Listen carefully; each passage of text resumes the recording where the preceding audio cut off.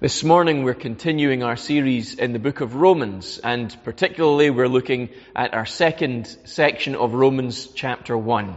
We remember last week that Paul introduces himself to the Christian believers in Rome and speaks to them of who he is and of what it is for him and them to be Christians together. And he follows that up with this reading from verses 8 to 15 that we read this week. Paul says, "First, I thank my God through Jesus Christ for all of you, because your faith is proclaimed in all the world. For God is my witness, whom I serve with my spirit in the gospel of his Son, that without ceasing I mention you always in my prayers, asking that somehow, by God's will, I may now at last succeed in coming to you. For I long to see you, that I may impart to you some spiritual gift to strengthen you. That is, that we may be mutually encouraged by each other's faith, both yours and mine. I want you to know, brothers, that I have often intended to come to you, but thus far have been prevented, in order that I may reap some harvest among you, as well as among the rest of the Gentiles. I am under obligation both to Greeks and to barbarians, both the wise and to the foolish. So I am eager to preach the gospel to you also, who are in Rome." This is the word of the Lord, and we give thanks to him for it this morning. Over this past week, I happened to catch a little bit of a program called Long Lost Families.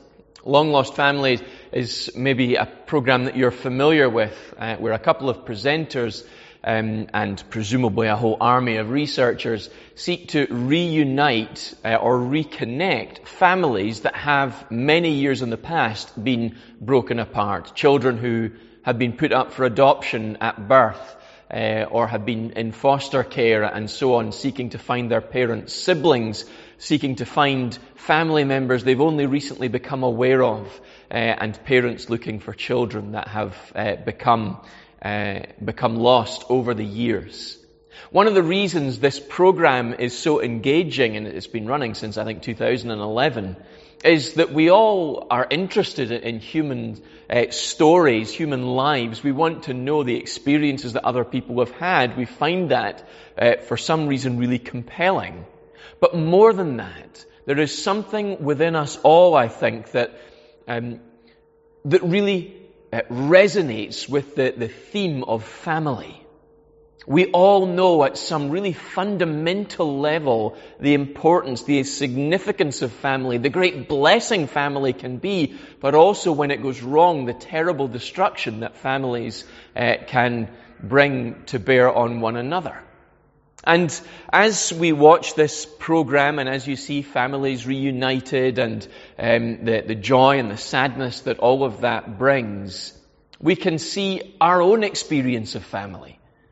Maybe we've had a wonderful family life and we recognize how truly beneficial that has been to us, how much it's established us as who we are and on the trajectory of our lives. Perhaps we've had a terrible experience of family, and we realize how much we've missed out on that other people have experienced, and yet we are who we are because of that experience. As we rightly understand this, we should see that family is deeply important, not just to us, but to God, who made families in the first place. He created the family unit that man should marry a woman and should have children, and that this is for the nurture and the care of all people, so that as the family is strong, so the community is strong.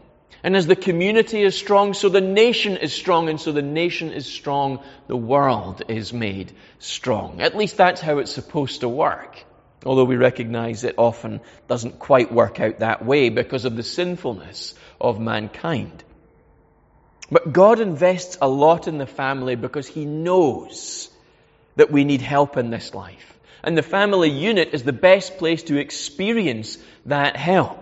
It's a place of unending love, of round-the-clock care, of education, of discipline. It's a place where we know at some foundational level we belong and we feel connected, and it's somewhere that we can at its most significant, teach one another how to worship God and serve Him, how we can know Him more. All of that is bound up in the family unit.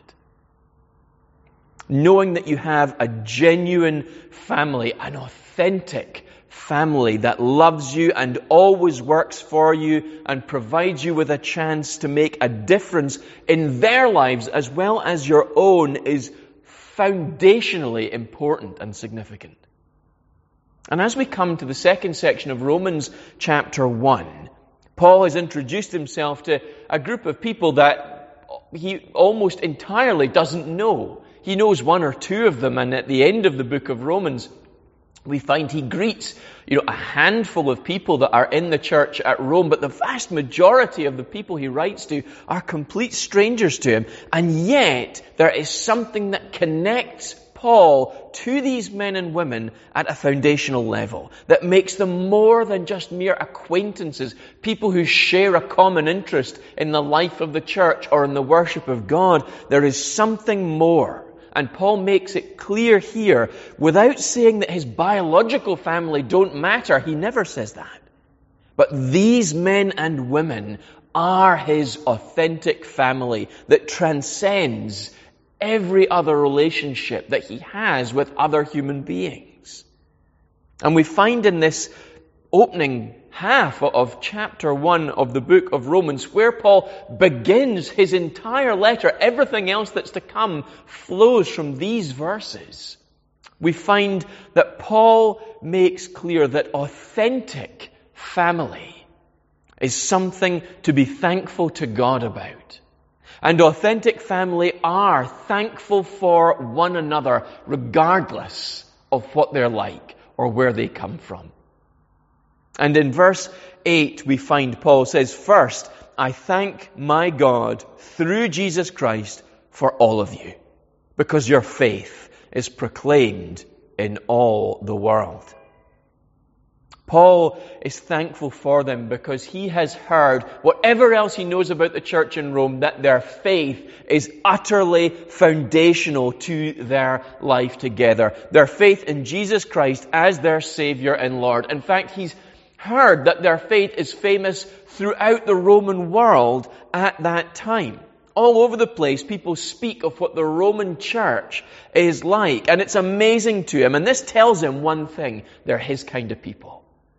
Whatever else they may be like, whatever their gatherings are like, however they tell other people about their faith, whatever else he knows, Paul understands that they're just like him because their faith in Jesus Christ as their Savior and Lord is the foundation to their life as individuals, but also together. It's just what Paul's like. They're willing to put up with being labeled as Christians. And as we find out from the pages of the New Testament, being identified as a Christian was often not a good thing. They were persecuted in large part by the Jews who believed that they were a dangerous cult who were seeking to lead other Jews astray from the faith of the Old Covenant. They were viewed with real suspicion in the early years by the Romans, who couldn't understand a group of people who believed there is only one God and that no other gods exist. A group of people who we'll find as time rolls on are unwilling to say that Caesar is Lord and worship him as a God, but also as the one who holds their complete undivided allegiance. Christians are not able to do that because Jesus is Lord and He alone holds their undivided obedience. And so we find that the Christians in Rome are willing to live in a pagan world utterly committed to Christ Jesus all together, regardless of what it costs them. And this is exactly what Paul thinks the Christian life ought to be like. They are one and the same, for all that they are separated by hundreds of miles, for all they're separated by culture and background and education and wealth and whatever else it might be. They're the same. They're one family. And Paul loves this group of people For all that he hasn't even met them, he's so happy to hear about their faith. And when we pause and think for a moment about the church in this time, that's amazing.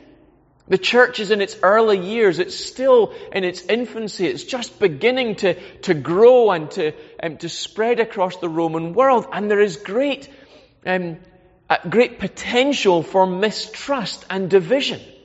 There would be a real worry that because Paul didn't plant this church, doesn't know this church, didn't, as a result of his ministry, see these men and women become Christians, might worry that they don't know what they're doing, that they don't understand what to believe, that maybe they haven't got everything absolutely correct, and so they're not to be trusted because they might be dangerously leading other people in the wrong direction. But there's no hint of that in Paul's opening to this letter.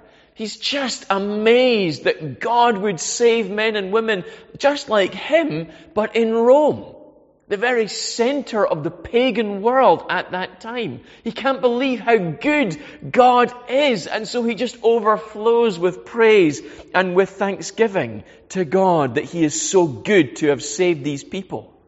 He's so happy that they've become Christians. He doesn't care that they've become Christians through the ministry of someone else and not Paul. He doesn't care that somebody else founded and planted this church in Rome and it wasn't him. There's not a hint of territorial envy about Paul in any level. He's just amazed at the goodness of God. And so he can't help but giving thanks for this group of people for whom faith isn't secret. They live it out with passion every single day, and everyone in Rome knows it. He can't believe that this group of people are seeking to live in obedience and make Jesus known throughout Rome and the Roman world, just like he is. So he pours out his thanks to God. This is the mark of authentic family, isn't it? It's someone who isn't suspicious of you because you come from a different place or have different views or a different background or you're wealthier or maybe more intelligent or whatever it might be. You're just so thankful that you have this other person in your life. And you thank God for all of their gifts and skills and abilities, for the simple fact they're there, and for all that they bring to the relationship they have with you. This is what it's like to have children and parents and aunts and uncles and siblings and so on. We're just so thankful for all that sometimes they frustrate us or get in the way or annoy us or let us down. We're just so thankful for who they are, for all that they are, in all of their flaws and in all of their triumphs. And this is what the church is, as Paul lays it out in these opening verses of Romans 1. The church is not some shallow, superficial gathering of people like a club or an organization that are united because of a common love of, stamp collecting or train spotting or parachute jumping or cycling or, a shared interest in poetry or philosophy or anything like that. This is an authentic family, people who stick by one another, who are so grateful for one another simply because God has chosen to save these people and bind us all together. We would never in a million years have chosen all of the individuals that make up Ladywell Baptist Church, would we? I mean, if God had given you the responsibility for everyone who gathers Sunday by Sunday in Ladywell Baptist Church, who's a member of our church, would you have chosen all of those people? Of course not. But God did. And he binds us together, and we're just so grateful for one another because Jesus has saved us all, and we're all struggling and striving to live out that faith in obedience to him because we love him and because we're all doing this together and because God loves each one of us. So we love one another and we give thanks to God for each other. It doesn't matter where we come from. It doesn't matter how much we know, how intellectual we are, or how emotionally connected to other people we are, or how wealthy we are, or what our background is, whether we've been to university, or whether we went straight from school into work and have never done anything else. That is not the foundation of our relationship. God's grace and his mercy in Christ Jesus is. And so we are bound together by something far greater than any individual one of us. We find that we can love one another as Paul loves this church that he doesn't even know. And this should give us two things. This should make us incredibly confident. We belong to a group of people who will never leave us or forsake us, never give up on us, who will always be thankful for us before God simply because God has saved us and placed us in this church where we belong. And secondly, it should give us a starting point for our life together. Whatever our history as a church, as individuals, but as a church together, God has saved us and put us in this fellowship for a reason with these people that we're with, Sunday by Sunday, although not quite as the way we would wish to be at this time. God loves all these people, just like He loves you.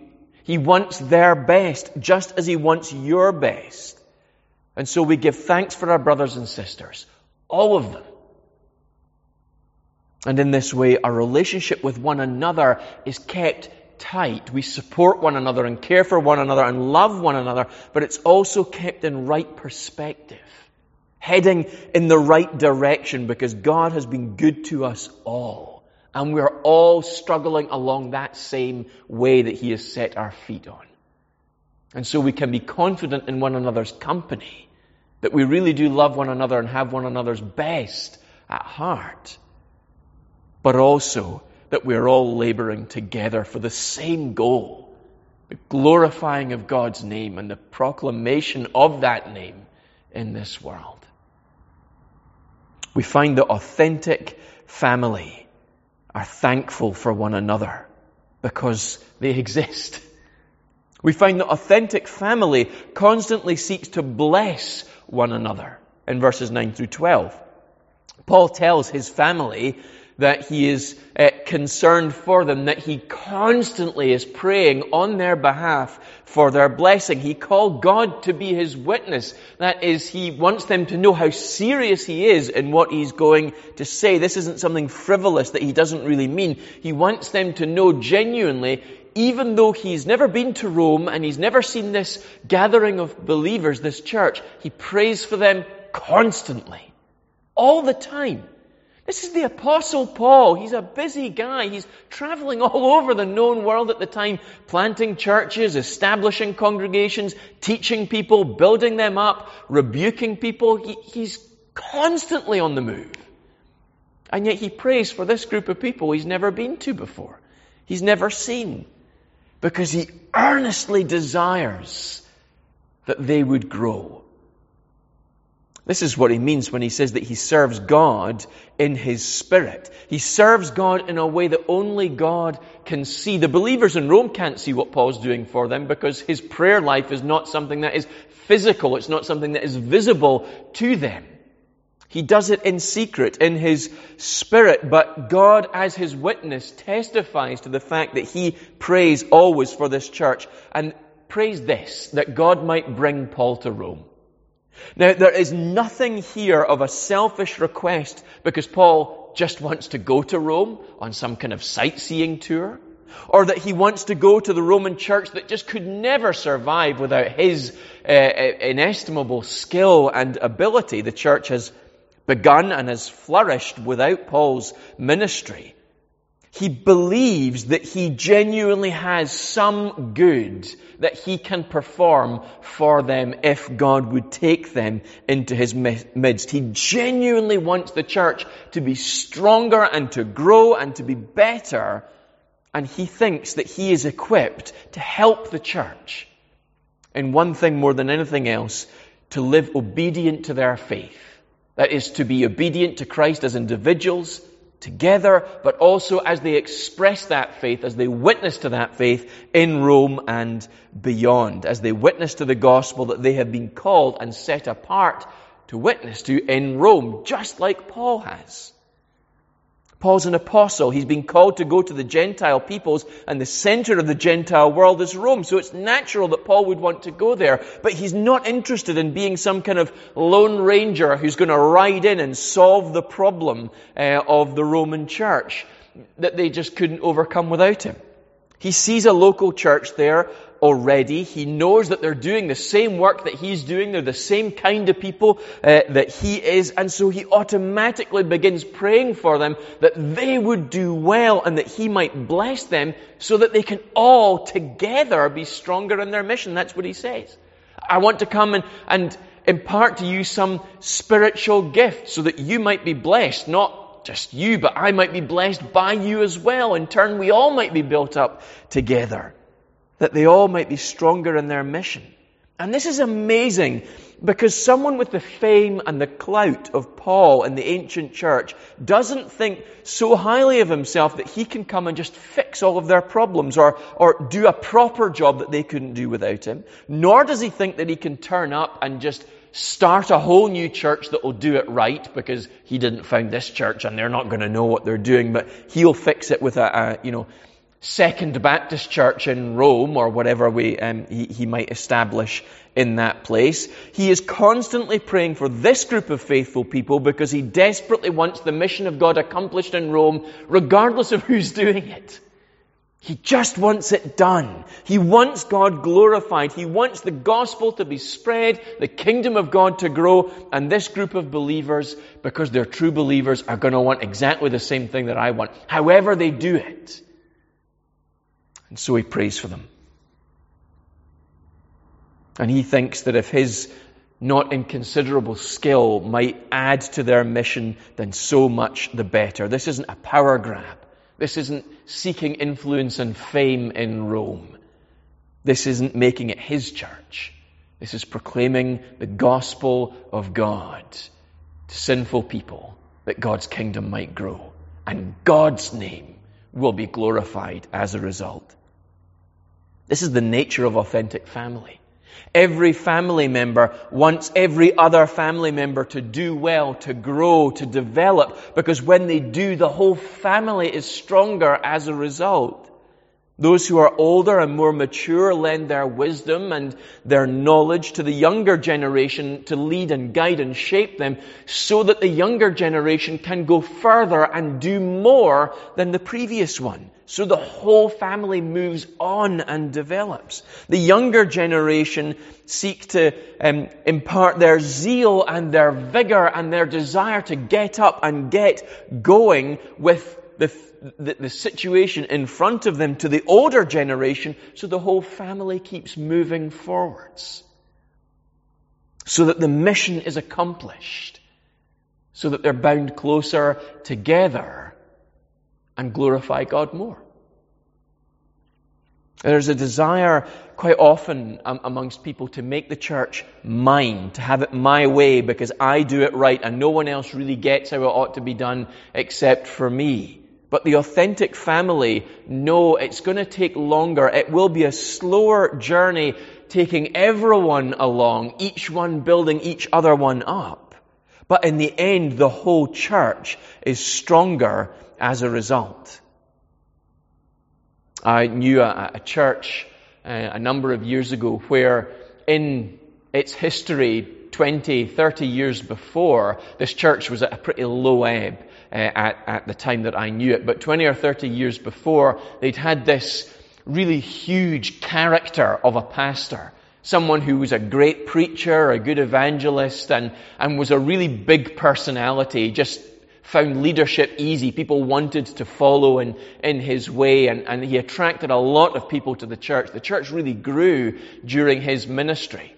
But when his ministry at that church came to a natural conclusion and he moved on somewhere else, all the people that came in his ministry evaporated away.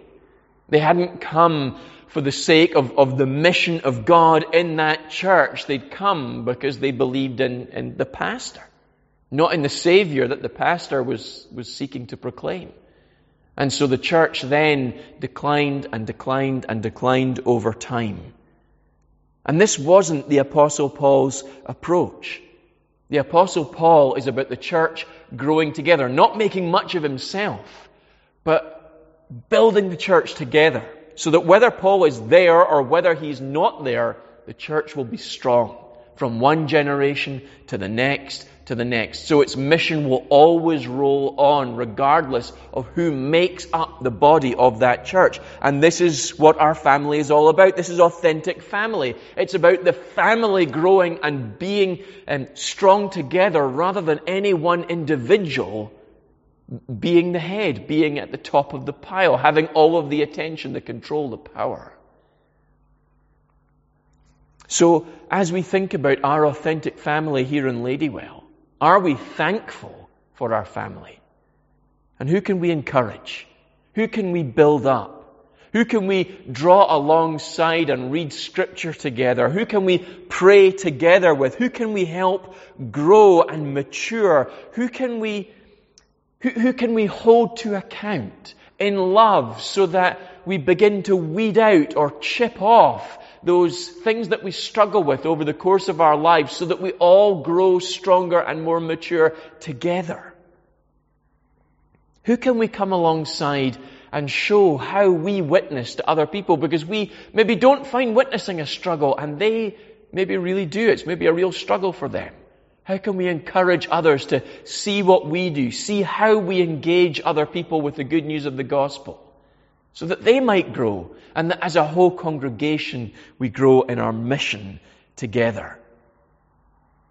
Striving forwards together, strengthening one another for the mission of God is what we're all about as an authentic family. And lastly, authentic family strives to see the fruit of faith in one another, as Paul says in verses 13 to 15. When he comes towards the end of his introduction and begins to embark fully upon more of the theology of what he's going to unpack in the first half, or so, a little over a half of this letter, Paul tells his readers he doesn't just give thanks for them. He doesn't just want to be with them so that he can build them up. He yearns to see them blessed with the fruit of faith. He tells them that he has long sought to come to them, but he hasn't been able to. There are circumstances out with his control that have always kept him away, and we see here his obedience to God. It hasn't been the right time, and he's been willing to be patient so that the will of God will be worked out in the fullness of time, and he will one day come and be with the believers in Rome. He's longed to be with them, that he might see fruit or reap a harvest, as the ESV translates it, among the church and among the people of Rome. Now, what does that mean? Because if it's among the people of Rome, we could understand Paul saying, I want to go and see people become Christians. And that would make sense. But amongst the believers in Rome, they're already Christians. So what does that mean? If it means that the believers in Rome will become stronger, then how does that work with the non-Christians in Rome? It doesn't seem to make sense. But what Paul is saying is that he longs to come to them to strengthen the church by building up their already considerable faith. He's already mentioned in the preceding verses that their faith is strong, that they're living it out well. They're famed for the fact that they live out their faith for all to see. And he wants to strengthen them and be strengthened by them in verses 11 and 12. So he already testifies to the fact that they're beginning to see the fruit of faith being worked out. But here he's saying he wants to build them up so they continue to grow, living out their faith in obedience to Christ. Just because their faith is strong today and well known in Rome today doesn't mean that they've reached the goal and so they can just stop and stay where they are and it'll be fine forever. The world keeps turning. Everything keeps changing. Family keeps changing. Believers in the church over time will move away or will die, and other new members will come in. And so there is a constant need for the strengthening of the church, for the equipping of God's family, so that they will always be obedient in their faith. It never stops. They will constantly encounter new circumstances as they as individuals grow and mature. We all experience this, don't we? You today face different circumstances in your own life and walk with the Lord than you did 5 years ago or 10 years ago or 20 years ago. You need to be more mature now because you're facing different situations in life with your own family and friends and in your work or in retirement or whatever it may happen to be in church life. And so you need to know more now than you did before. You need to know more now than you did before in order to keep maturing, because you will constantly be changing. The church will constantly have to change and adapt to the times in which we live. Who would ever have thought we would live through a year-long lockdown where we can't be together? We've had to grow a lot in the last year. We've had to be obedient in our faith. What do we hold to at its core so that we can keep doing that and yet not maybe meet together physically? Not physically share communion together in the same building. We've had to mature and use our wisdom and understanding to grow in our faith together, to keep building each other up, caring for one another, serving one another, and witnessing to our faith in a world where we can't physically be with other people. That's been tough, hasn't it? But we've done it because we have continued to be strengthened in our faith. We have experienced the fruit of obedience.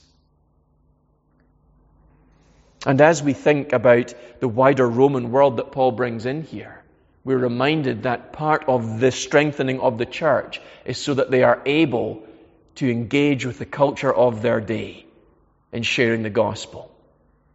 That's always a challenge, isn't it? The culture constantly changes. The way that we share the gospel today will not be the same as the way we shared it 20 years ago. The gospel is the same, but the method of communication, the way that we speak with people and engage with people is different. And again, a church that I've known in previous years was a great example of this, where big events were seen to be the means by which we'll see people saved and the church revived. Because in its history, the church grew during big crusade events like Billy Graham and Louis Palau and all these other people. And they brought a great number of people into the church. And that's how it was done in the 50s and the 60s and the 70s and the 80s and into the 90s. And so in the 2000s and on into the last decade, that must be how it's done. So we'll just keep putting on big events, and that's how the church will grow and sinners will be saved. But the problem was they were living in the 90s or the 80s or the 70s or the 50s. And the culture's moved on. People don't engage in the same way with that kind of thing. Football stadium crusades just don't work in that way anymore. Because society's different. And we need to engage with the society today. And that's what Paul is saying here. I am obligated to the Gentile world. I've been set apart by Jesus to minister to the Gentiles. And that means coming to you and strengthening you and all of us together, going to the Gentile people, the pagans of Rome, and sharing the gospel with them in a way that they're going to understand, in a way that they can engage with. Now, Paul is in no way underplaying the sovereignty of God in salvation. God will save whom He'll save, but the means He uses to save sinners is the church. And there's an expectation that when we go to people and share the gospel, we're not going to heap barriers in their way by engaging them in a way that they just don't understand what we're talking about, or why we're doing this, or putting on events that no one's ever going to come to. He expects constantly that they will go to the Greeks and the barbarians. He means by that the civilized and the uncivilized, to the people who are wise and the people who are foolish. So the people who have much learning and the people who have little learning. The people who are really sharp on the uptake and the people who just don't have a clue. Paul expects through their strengthening, through their obedience of faith, they will engage all of these people with the gospel in Rome and will see great fruit as a result. So he says, I'm eager to preach the gospel to you also who are in Rome. And this, for us, is authentic family, isn't it? That we're going to journey together to accomplish our mission, our goal, and that means being strong. And that's going to mean sometimes saying, well done to each other and building each other up. Sometimes it's going to mean having difficult conversations. No one wants to have a difficult conversation, but sometimes it's the only means of helping the brother or sister in the church who's going through a time where they're living sinfully, or perhaps they're just not doing well in their faith. They feel God is absent from them. Sometimes having a hard conversation and saying, here's why. And let's grow beyond, let's move beyond, let's repent and lay that sin aside. Let's focus on what has gone wrong so that we can grow. Sometimes that has to happen. Because what matters is the strength of the church, the obedience of faith, the fruit of faith being worked out, and the mission of God being accomplished so that He's glorified. That's all that matters. And so together in love, we build each other up. And Paul's going to say some uncomfortable things. He's going to challenge the church in Rome. And we don't know if these were issues in the church or if Paul was just recognizing they were issues in the culture generally. But he's willing to have the difficult conversation, to say to his brothers and sisters, you can't be doing this. This cannot be the way. Here is the way. So let's repent and go that direction. For this is how we accomplish the mission together. And isn't this what's important for all of us? Because this is what being the family of God means. Authentic family strives to see the fruit of faith come out in one another regardless of the cost, because the fruit of faith will see us accomplish the mission of God. Obedience to Christ is what we're about. Authentic family is something that we all crave in this life, isn't it? It goes back to long-lost families. We recognize at a foundational level how important a good family is to the life of men and women, young and old, in this world. In the church, we have an authentic family. People from different backgrounds, different parents, different cultures, different levels of education, skills, abilities, wealth, poverty, whatever it might be. And yet, we are all bound together by one common feature. We were sinners. Christ has saved us, and we're all now one people in Him, working for His glory. And so the joy of this is knowing that we can go and minister to the people of Ladywell. And it doesn't matter if we live in Ladywell, or if we live in Deans, or Elyburn, or Muirston, or Bell's Quarry, or Blackburn, or Broxburn, or Whitburn, or wherever it might happen to be, that we can all be one family regardless of what kind of house we live in, of what kind of background we've got, of the sort of personality we have. But as we are united together by Christ to be an authentic family, we thank God for one another, because isn't it amazing that He would save someone like me and someone like you? That as an authentic family together, we constantly seek the blessing and the building up of each other, regardless of the cost to ourselves. And as authentic family together, we strive to see the fruit of faith, obedience to Christ, worked out in each other's lives, because that is the core of who we are. God gives us an authentic family for us to belong to. Let's enjoy that. Let's give thanks for it. But let's plow ourselves with heart and soul into the building up of that family that we belong to here in Ladywell, for the glory of God and for His mission in this place. Amen. Let's pray together. Heavenly Father, we give You thanks for our church here at Ladywell. Lord God, just as Paul thanks You for the church in Rome, so we thank You for one another. Lord God, You have come alongside us regardless of what country we were born in, what background we have, how long we've been a Christian. Lord, You've united us together in this place, and I thank You, Lord, for each and every member of Ladywell Baptist Church, that You have come and You have saved them through Christ's atoning sacrifice on the cross. Lord, You have made them part of our family. We are all united together by Christ's blood and set on one mission to glorify Your name, through testifying to the saving work in our lives that we have experienced, and holding that same good news of the gospel out to sinners like us in Ladywell and Livingston and beyond. Heavenly Father, we ask together this morning that our authentic family here in Ladywell would be blessed by one another. Continue to build us all up, Lord, as we minister to each other.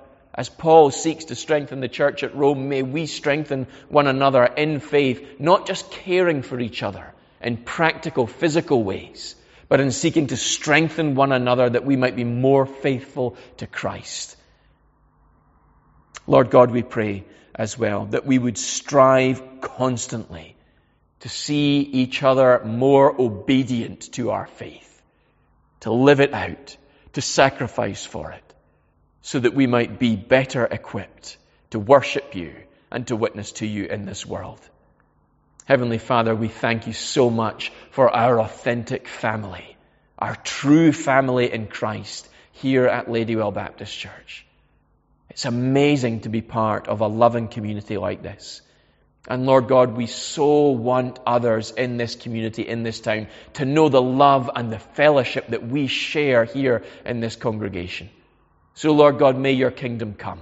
May it grow, and may our church flourish and thrive here in Ladywell, all for your glory and for your name's sake.